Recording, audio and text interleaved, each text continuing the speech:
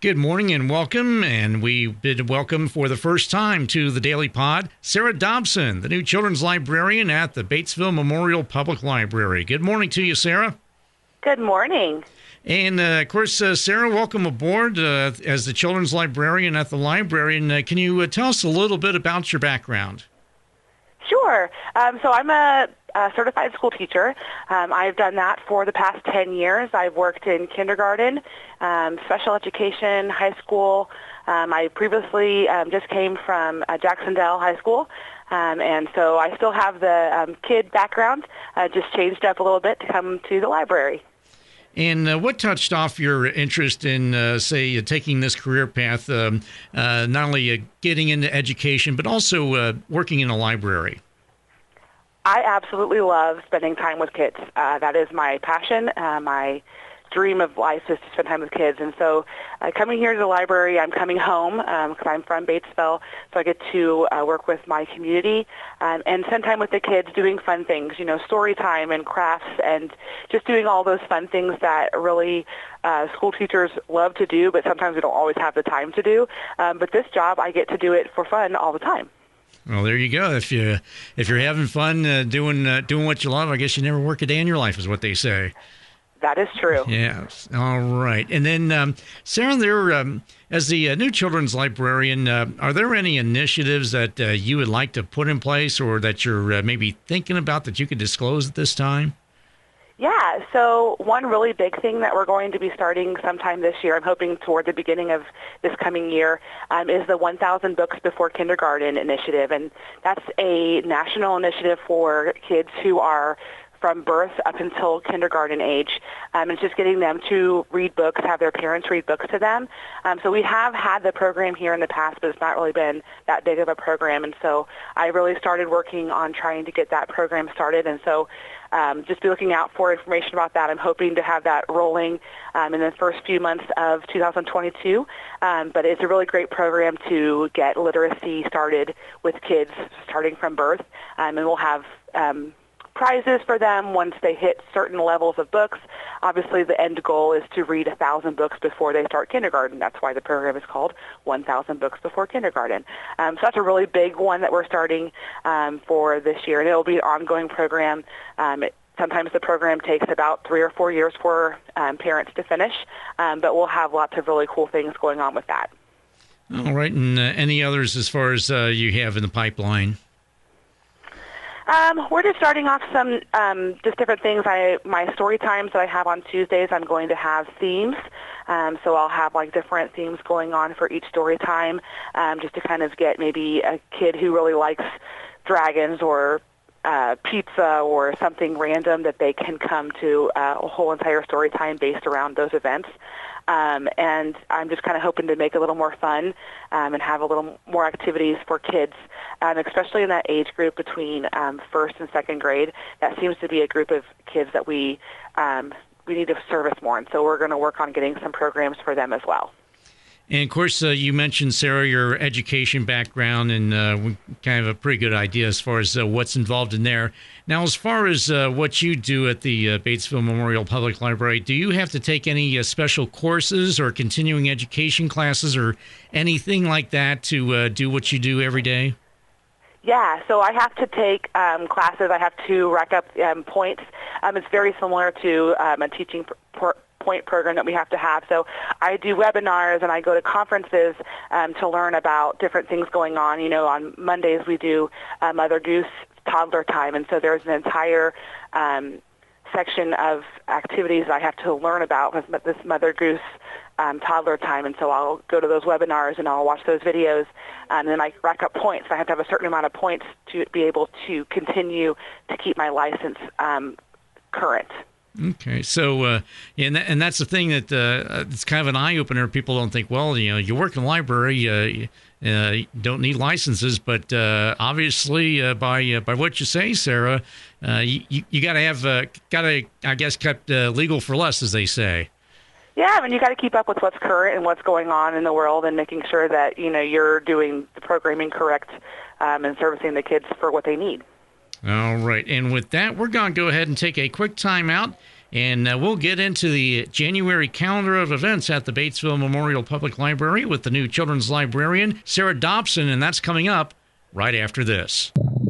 Don't adjust your radio. The sound that you hear is your stomach. You're having trouble focusing. You can't recall your last meal. You're trapped in the hunger zone. The solution, Batesville To Go. Let To Go deliver a hot, fresh meal to your home or office whenever hunger strikes. To Go delivers the best food from local restaurants. Visit us online at togodelivers.com or call us at 812-727-8800. Batesville To Go. Big city convenience, small town taste.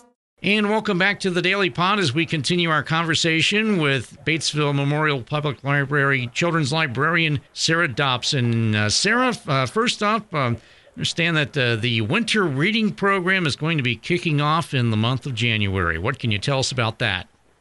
Yeah, so the winter reading program starts on January 17th, and it goes through February 12th. And we're having a kickoff party for winter reading on Saturday, January 15th, starting at 11 a.m. It's an open house style from 11 a.m. to 2 p.m. We're going to have kids' games and activities, and we're going to be also getting some literature out for our new app that we're going to be using for winter reading called Beanstack. So we want to make sure that we have all of that information out for parents. And this reading program is not just for kids. It is for all ages. So we have prizes and for kids all the way through adults for reading. And I take it that this is similar in some ways to the summer reading program, although the length it's not as long, but in a lot of ways it's pretty similar to the summer reading program. Yes, very much so. We'll have prizes along the way for reading a certain amount of books or a certain amount of time depending on your age. And yeah, it's just a little bit shorter, but we'll still have all the fun that goes along with the reading program. All right. And then, of course, information, I guess, will be forthcoming as far as that's concerned, getting out the word as far as getting some folks involved in that. Yeah. So it's on our calendar already, and we've started our promoting our January things on our Facebook page and our website. So just look out for it. All right.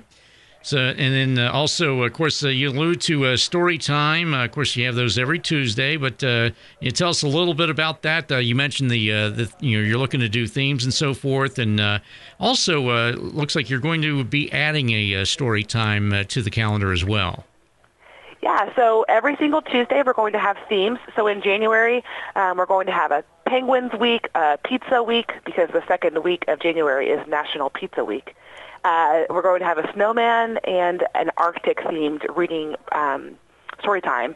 And then we're also starting Saturday story time. So for those who cannot get here during the school week especially, we're going to have a Saturday story time once a month. So in January, that's on the 15th, and that's at 10 a.m. All right, so January 15th at 10 a.m., there'll be a story time. That will be Saturday story time once a month. And of course, as far as the rest of the year, will there be themes at the Tuesday story times the rest of the year? Yeah, so every single Tuesday we'll have a very different story time theme. So it'll kind of go along with what's going on for the month. You know, February we're going to have some love going on because of Valentine's Day. And we'll also have a Groundhog's Day theme and some hibernation. And then we'll go into spring and things like that. So it'll kind of go along with what's going on for that month or holidays going on. But every single Tuesday will be a completely different story time. All right. And then